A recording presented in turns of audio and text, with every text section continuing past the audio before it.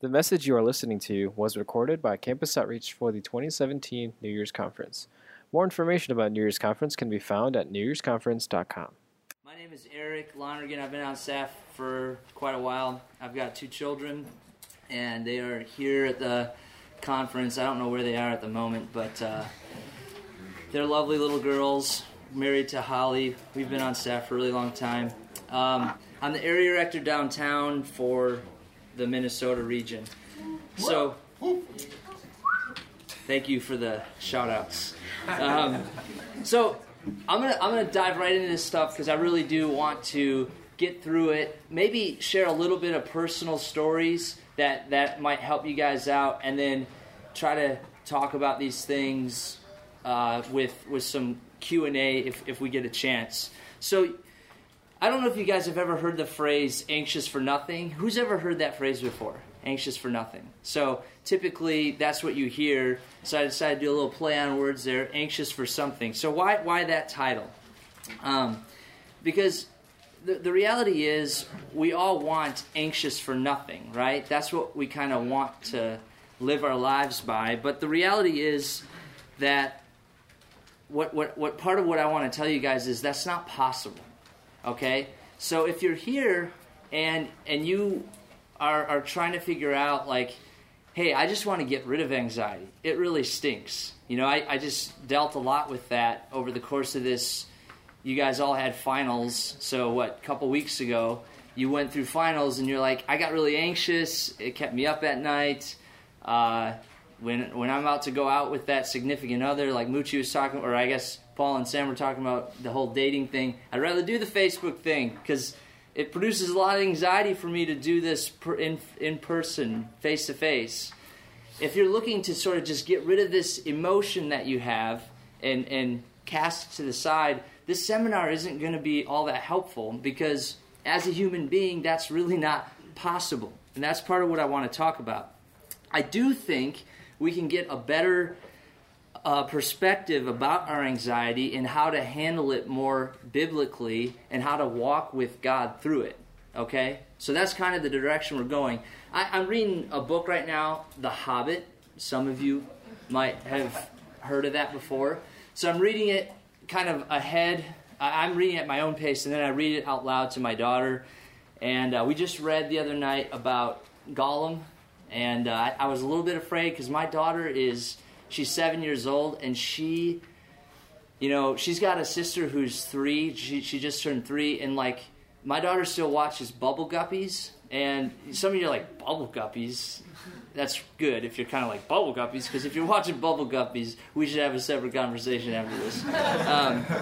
But she just likes very non-threatening things. I can't get her to typically listen to stories or watch movies that have anything threatening in them.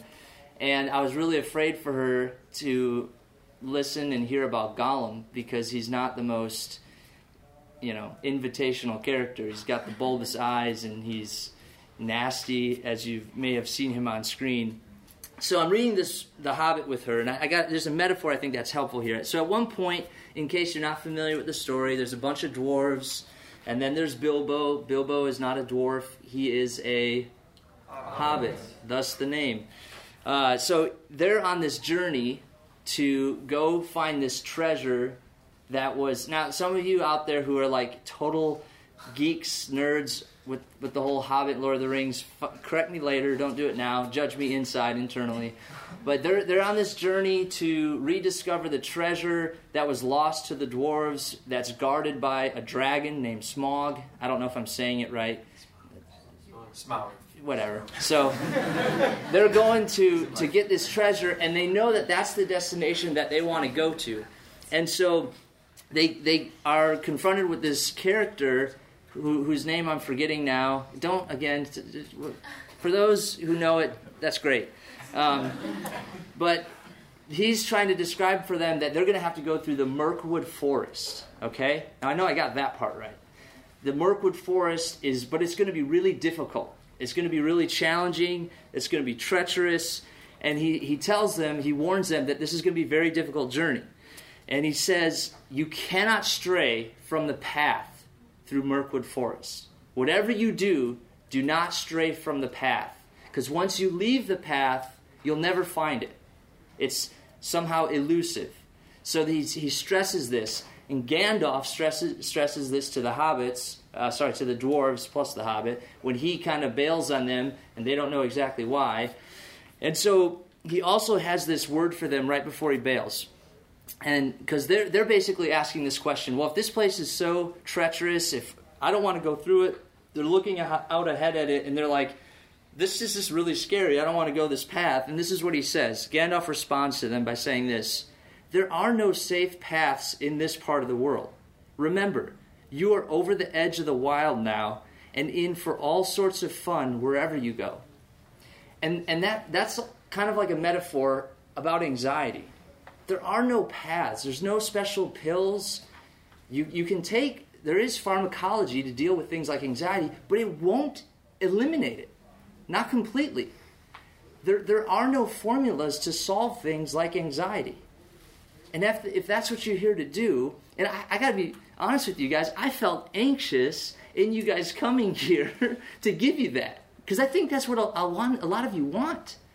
You don't want to walk in reality. What you want to do is walk away from those kind of distressing feelings and sort of have this easy button to push. And at the very least, what I'm here to tell you is there is no easy button. There's no easy button to push. You've got a path, and you can't stray from that path. And that path is walking and moving toward God in this. So, and that starts to get at why this title. Part of the other reason why I wanted to give this title is that I think that what we've done a lot, I'm bringing you in on a journey that I'm walking through as it pertains to understanding anxiety in a biblical sense. And where I've come from is thinking that anxiety is bad, period. It's just sin. It's always sinful, and that's just the way it is. And I do think there are things about anxiety that we need to repent from. But I also think that it's intrinsic to being human. And in that sense, because we've so often associated sin with anxiety, we also have shame with it. And I want to dispel that shame for you. Because some of you live within shame because, like all human beings, but particularly Christians, and particularly American, Western, individualistic Christians, we think, we try to behavior manage our entire lives, right? And we're gonna get into this in the future here, but we take things like do not be anxious and we put a period on that. We take it completely out of context, and then when we're feeling anxious, we just think we're in sin, we're in sin, we're in sin. And I want to dispel that because I don't think that's the case at all. Let me just give you a couple examples. I'm sure you're all familiar with the Yerkes-Dodson human performance curve. So there's this bell curve. There's this study that was done. It's empirically backed up. There's this bell curve. Okay, so picture anxiety going one way and performance going another way. And what it would basically say is, take an elite athlete, for instance. If an elite athlete has no anxiety leading up to a peak performance, the Olympics are about to happen, right? So say you're a ski jumper. If you're not anxious about going over the edge of that jump, how are you going to perform? Bad. Now, if you're overly anxious, if you're like knees knocking together, you won't even go down the thing to do the jump, you're also going to perform badly. But if there's a certain level of anxiety that gives you peak performance, and this is empirically proven, and that's not just for ski jumping, it's for anything, taking tests, giving talks.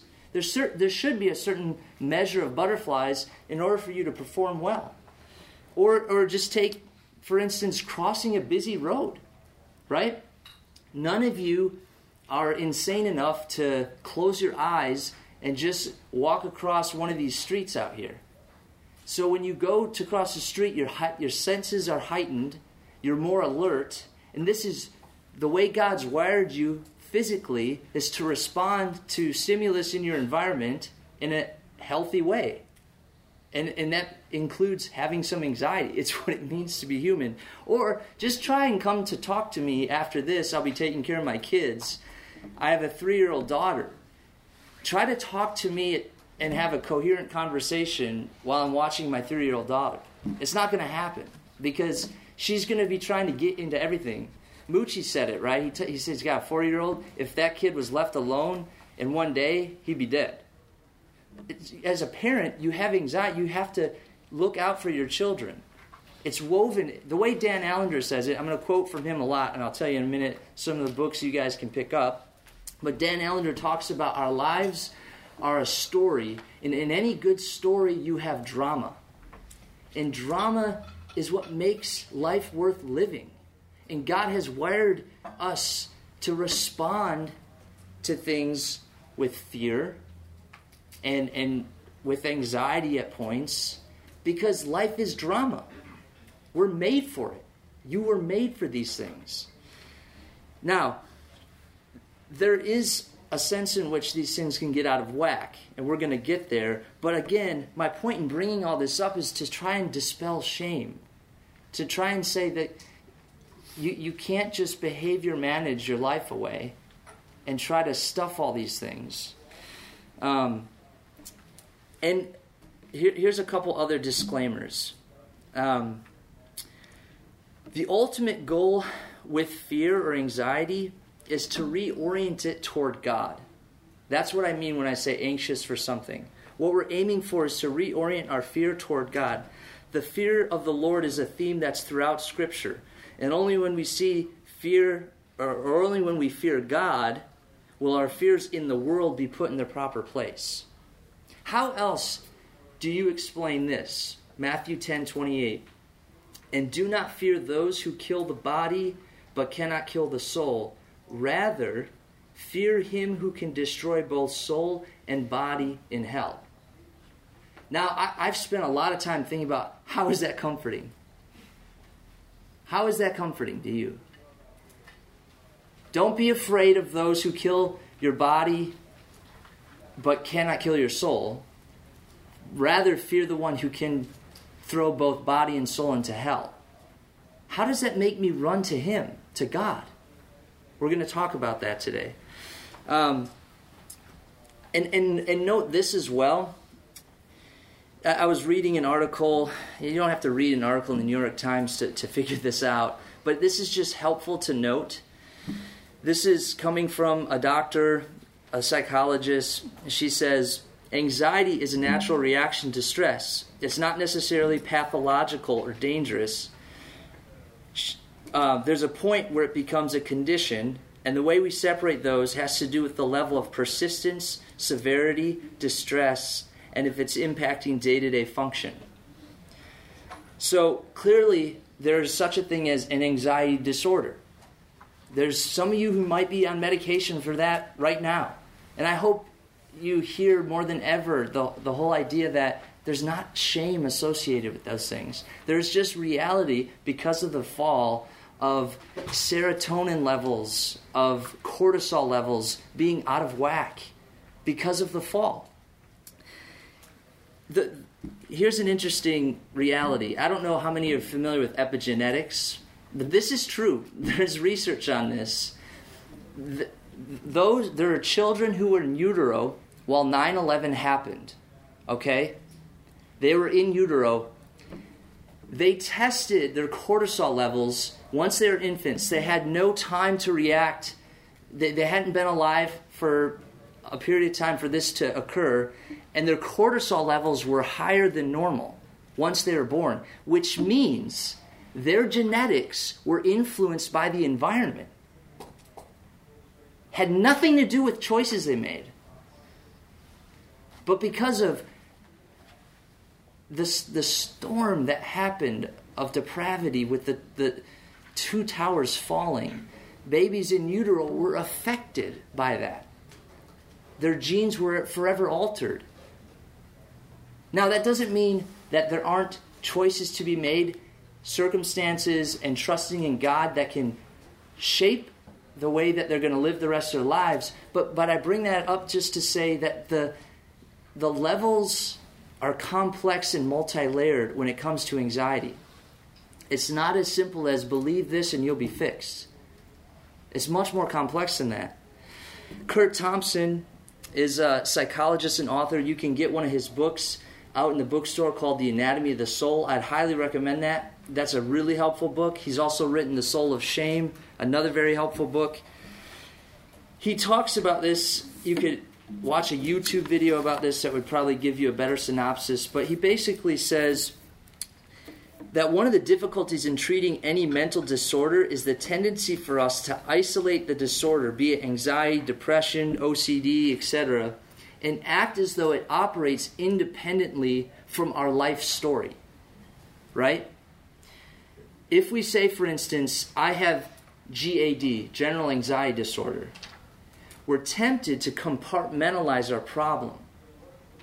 But the reality is that there are disorders, these disorders are multi-layered and not separate from our brains, our real choices, our physiology, our life circumstances, or our spiritual interaction with God. There are so many layers that go on when it comes to things like anxiety or depression or any other mental disorder. It's not as simple as, here's a label, this is what I am. We make choices. We have people that surround us that influence these things. We have life circumstances. I just moved for the third time in 6 or 7 years, and it absolutely turns my life upside down. I couldn't even find a pair of shoes. I don't know where they went. They were really nice shoes. They're Italian leather. Somebody bought them for me. And I did a wedding a couple weeks ago. I don't know where my shoes went. I was like, where did my shoes go? I moved. Like, stuff went from some place to another place. And I thought, you put it all in boxes and somehow it disappeared. It's like they snuck away. Like that sock that sneaks away out of the dryer there. You're like, how did one sock do that? Jerry Seinfeld has a really funny bit on that. But anyway, so here's where we're going. That was all by way of introduction. This is what we're going to do. Feel your fear, struggle with worry, remember God's power and presence. That's how we're going to talk about being anxious for something. Feel your fear, struggle with worry, remember God's power and presence. And I'm going to look at Psalm 55. So if you want to look at something with me, turn to Psalm 55. We're going to look at that. And I'm going to try to walk through this. And if you guys have questions afterward, we can hopefully talk about some of those. So this is David writing this psalm. Psalm 55, cast your burden on the Lord. And we're just going to look at a few verses at a time. We're not going to look at every single verse with incredible depth. And I've gotten so much of what I'm going to share here, even this outline, comes from this book, The Cry of the Soul. It's incredibly helpful. And again, like I said, I recommend Kurt Thompson's The Anatomy of the Soul. All these books are really helpful when it comes to dealing with anxiety and learning and understanding more, especially about how our brains and neuroscience interacts with spirituality and things like that. So let me pray, and then we'll dive into this. Father, I just pray that if there are those in here who are feeling anxious, maybe even right now, about what they've heard from the front, I pray that your presence and your love and your mercy would just be poured down right now. I pray that we would understand how our physical bodies interact with spiritual realities, and that there'd be a profound sense of peace that transcends understanding, but that this wouldn't be something that we would see as something we have to earn, but that's just given the greater and greater we understand how much you loved us and how that was carried out on the cross by you sending your son to die in our place. I pray that we'd see that as the pinnacle of your love toward us. In Jesus' name, amen. Okay, so feel your fear. Psalm 55, cast your burden on the Lord. We're just going to read 1 through 5 here. This is David. Give ear to my prayer, O God, and hide not yourself from my plea for mercy. Attend to me and answer me. I am restless in my complaint, and I moan. because of the noise of the enemy, because of the oppression of the wicked. For they drop trouble upon me, and in anger they bear a grudge against me. My heart is in anguish within me. The terrors of death have fallen upon me. Fear and trembling come upon me, and horror overwhelms me. Just notice the gut-level honesty the psalmist has. My heart is in anguish within me. I am restless in my complaint, and I moan. Terrors of death have fallen upon me. Fear and trembling come upon me. Horror overwhelms me. So, notice what David's not doing. At this point, he's not doing what I said earlier most 21st century American Christians do, which is try to manage his behavior. He's not just saying to himself, stop it! Which is, no one's like walking around out loud saying that. You guys don't like sit there studying for your finals, and every time you feel anxious, you say, stop it! But in your head, in a sense, you do. Or you at least wish away what you were feeling. But listen to what Dan Allender says, coming from the Cry of the Soul. How do we get orientation back when our vision is blurred by fear? The answer boils down to feel fear. If you avoid your fear, it will turn dark and destructive. Instead, allow it to stalk you without trying to wave it away by reciting pious platitudes or distracting yourself in busyness. Some of you are incredibly busy, and all of it is a cover-up. It's a cover-up to feel anything. Or maybe you're addicted to something. Or maybe you go from relationship to relationship. And it's just a cover because you don't really want to feel what you feel. But what the psalmist does here is he's just honest before the Lord. And what I want to encourage you guys to know is he sees you and he longs to hear you. And you're safe. You're completely safe with God to just be honest with him. But how many of our prayers sound like this? When I gather in our circles and huddles, I've been doing this for a long time, I don't hear people pray like this. And I haven't prayed like this aloud very often. But our prayers are often like, we meditate on those things like they're going to be their own sermons. Because we're so concerned about how everybody else around us is going to hear it. But this is just gut-level honesty. I'm restless in my complaint and I moan. My heart is in anguish within me. Terrors of death have fallen upon me. Fear and trembling come upon me. This isn't just like old language. This is honesty.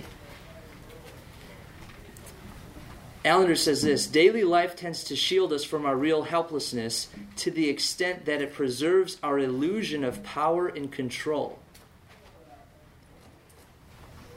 So, if our attempts to not feel these things, or at least not acknowledge that we're feeling this, you have to realize at that point is you're attempting to not live in reality. Because reality says you feel a certain way, even if it's anxious, or ashamed, or scared. You're not living in reality if you're not crying out to God about how you really feel. You're living in some other realm, but it's not reality. So acknowledge your real helplessness. It's okay. Sam Poteet shared this from the front.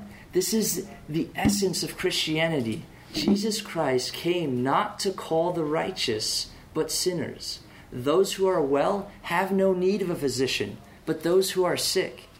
The refusal to be real with your emotions is a refusal to be real with Jesus.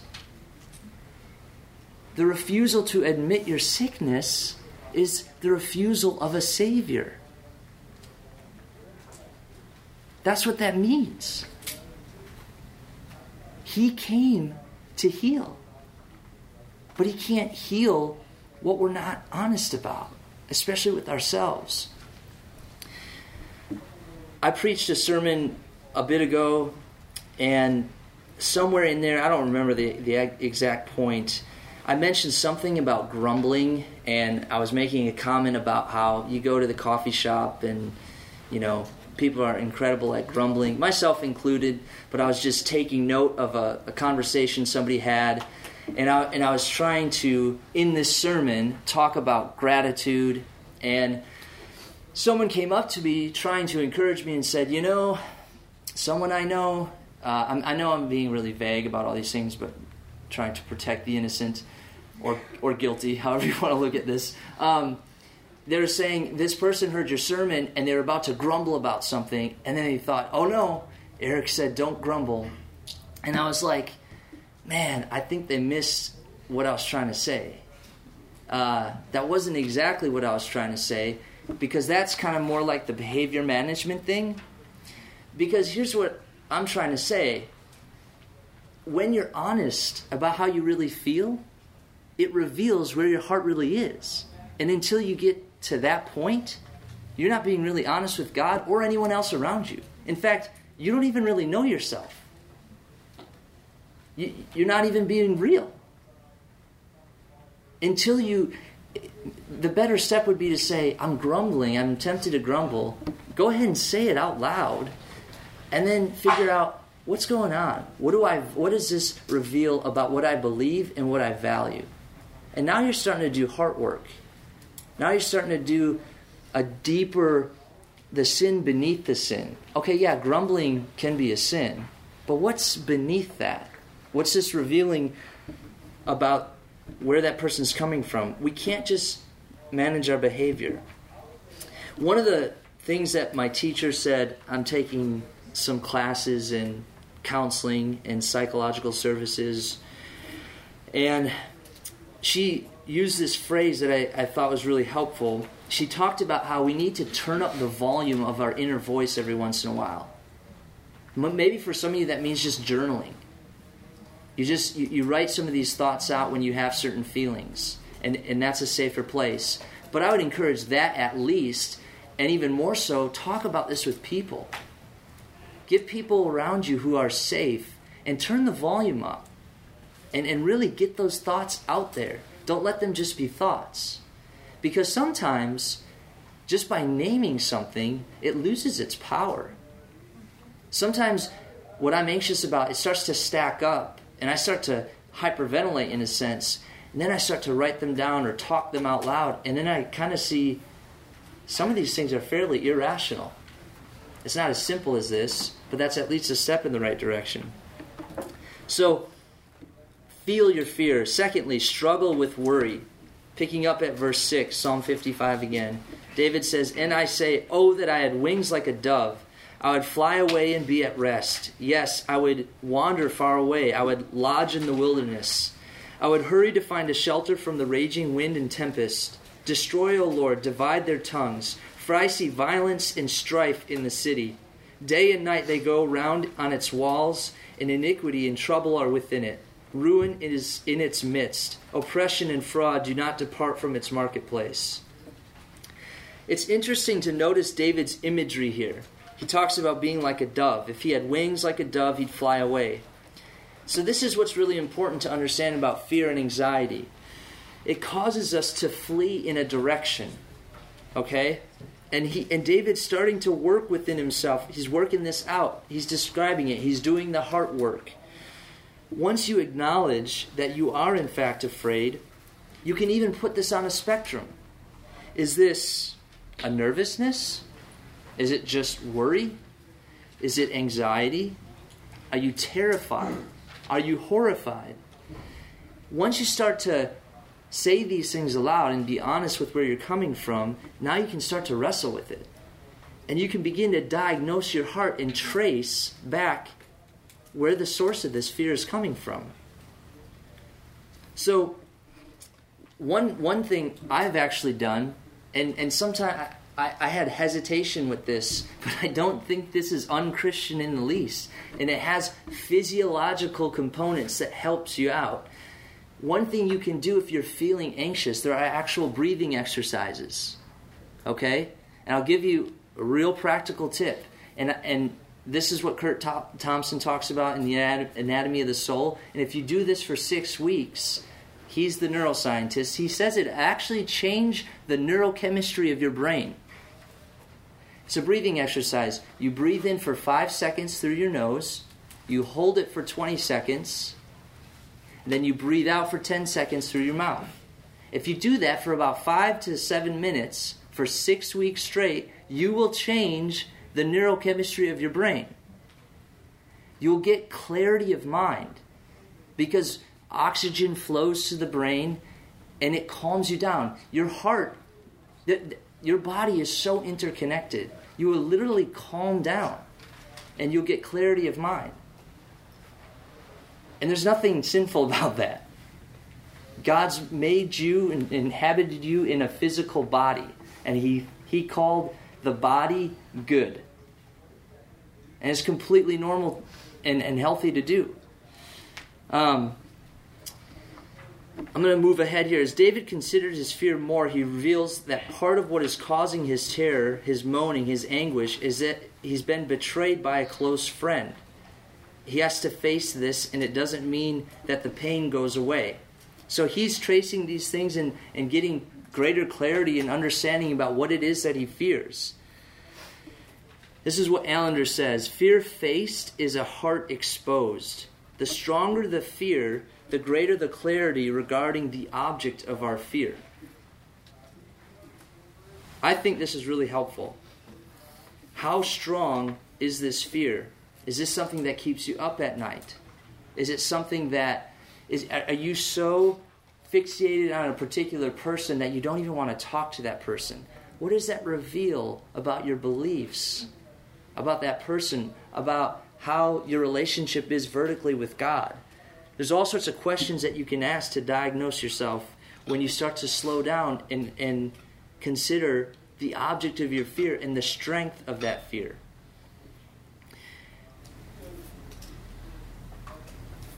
I'm going to move ahead to the third point here. So, feel your fear, struggle with worry, remember God's power and presence. Remember God's power and presence. Again, Psalm 55, picking up at verse 16. But I call to God, and the Lord will save me. Evening and morning and at noon I utter my complaint and moan, and He hears my voice. He redeems my soul in safety from the battle that I wage. For many are arrayed against me. God will give ear and humble them, He who is enthroned from of old, because they do not change and do not fear God. Verse 22, cast your burden on the Lord, and He will sustain you. So, to fear God, again, this is Allender, to fear God is to know that a moment of existence without Him is hell. To fear God is to know that a moment of existence without Him is hell. Earlier I mentioned our tendency to manage our behavior. The idea of us wanting to say to ourselves if we're starting to feel something or do something we think is wrong, to sort of just say, stop it. And we might know this better when you think about other people, you know?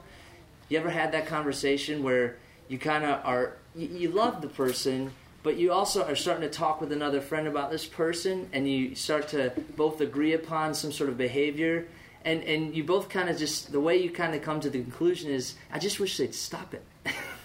Like, why don't they just stop doing this or that? Maybe it's something that's destructive in their lives, but we know it's never that easy. We know that that's sort of foolish if we back up for a second. And some of you might be thinking, but isn't this what the Bible says, right? Isn't this what the Bible says? Do not fear. Over and over again, God tells His people, do not fear. And He does. Philippians 4, do not be anxious. You're right. He says these things. But like I said before, we read these statements out of context and with our 21st century lenses, okay?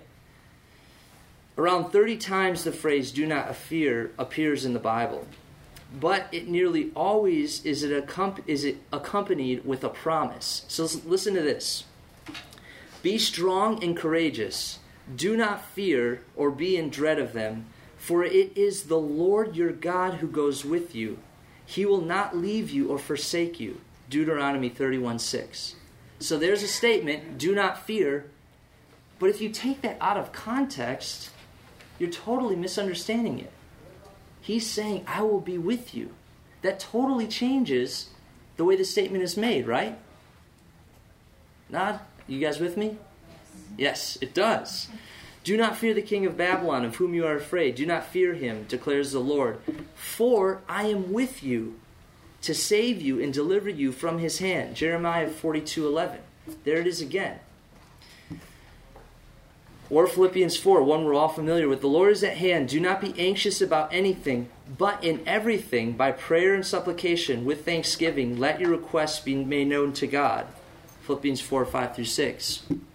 So on the front end, you get it. The Lord is at hand. So I was trying to think of a way to illustrate this, to try and help.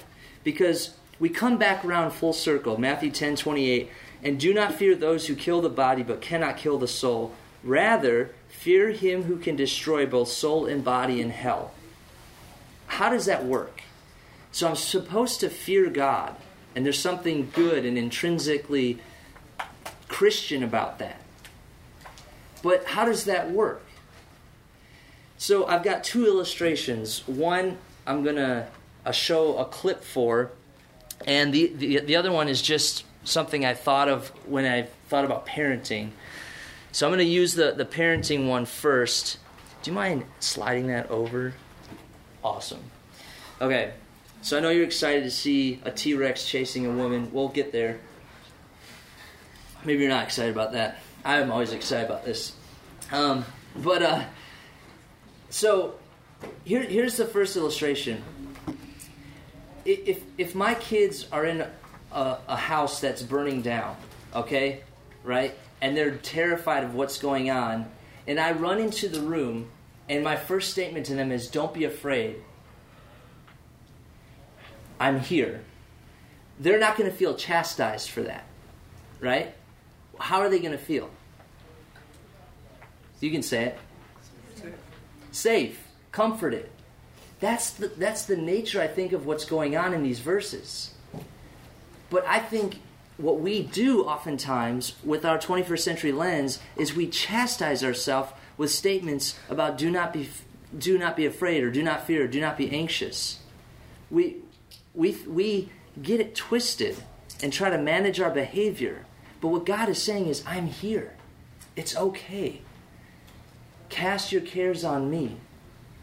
And here's another illustration that I'm about to show. I wish that the sound could come through. So some of you might just have to, make those sounds up in your mind to make this as engaging as it could be. But you're going to get the point across. Just for a quick context for the clip. So she's getting chased by a T-Rex because she's on Skull Island. That's scary. This is Peter Jackson's version of King Kong. And she's already met Kong, and Kong is taken a liking to her because that's what massive gorilla apes do, is like blonde women for some reason. And so he's got this interest in her. If you watch the whole thing, it's not as weird as it sounds right now. And so she's running away from T-Rex. Now here's what I want you to think. You're the woman in this analogy. Man or girl, you're her, okay? Think about this. King Kong is God, okay? The T-Rex is your anxiety. The T-Rex is the world's fears. And they're haunting you. They're chasing you down. So, observe from there.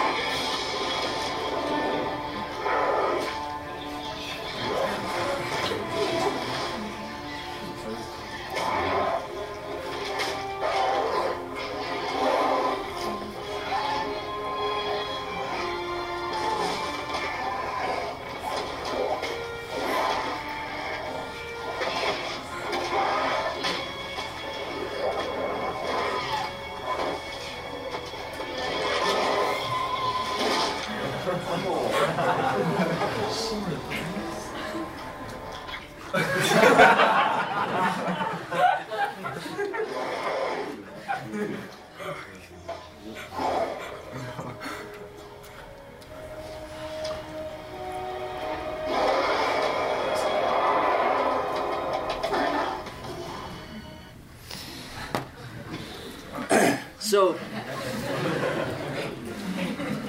I know there's all sorts of wrong directions you could go with this. But think about it for a moment. You don't walk up on King Kong. King Kong comes, he could squash her like a bug. He could just destroy her. She looks at the T-Rex. She looks at Kong. He's not safe. He's the king. But he's good. And he's for her. And she knows that. So she has a choice. I'm going to deal with T-Rex. And I can try to manage this on my own. Or I can back up in awe of his power and his supremeness and be safe because of his love and care for her. And I like to play it all out because that's what God does to our anxiety. He's the king. He is able to take that on. He destroys this T-Rex. I like to play it all the way through. He crushes the jaw. Because when I visualize that, that's what God does to your fears and your anxieties. At one point in the film, he actually grabs her, and there's T-Rexes coming from all angles, and he keeps her in the palm of his hand, and they're trying to chomp at her and everything, and he keeps her safe the whole time. So when you feel your fear and you're honest about that with God, when you struggle with your worry, when you remember his power and his presence, your life isn't promised to be safe and rosy and clear of no disappointments, but he sees you and he loves you and he can walk through life with you in all of it. And he is the king and he is good. And that was ultimately proved on the cross. And there's an eternal security and love because of Jesus Christ and his death. And that's what I want you guys to walk away with. That image. It's not going to solve all your anxieties in one moment. There is wrestling that has to occur. There's practical things. We didn't even talk about diet, sleep, exercise, all of that. We talked about a breathing exercise. But there's tons of practical things that help as well. But there's no magic pill that makes it go away. He's calling you up into a story, into a drama, and he's calling you to cast your cares on him because he's good and he loves you. I'll pray, and if anyone wants to stick around and ask questions, feel free. Father, I just pray that we'd believe that. Lord, I don't know how else to make sense of not fearing those who kill the body but cannot kill the soul. Rather, fear him who can destroy both body and soul in hell. The only reason that's good news is because we know you love us. There's a steadfast love. You are powerful and you can do whatever you want. But because of Jesus Christ and his death, you have secured salvation for those of us who trust in you. And therefore, you're good. And your steadfast love and your mercy follow us all the days of our lives. Help us to believe that and in response, be anxious to give our worries and our fears over to you. I pray we do that in Jesus' name. Amen.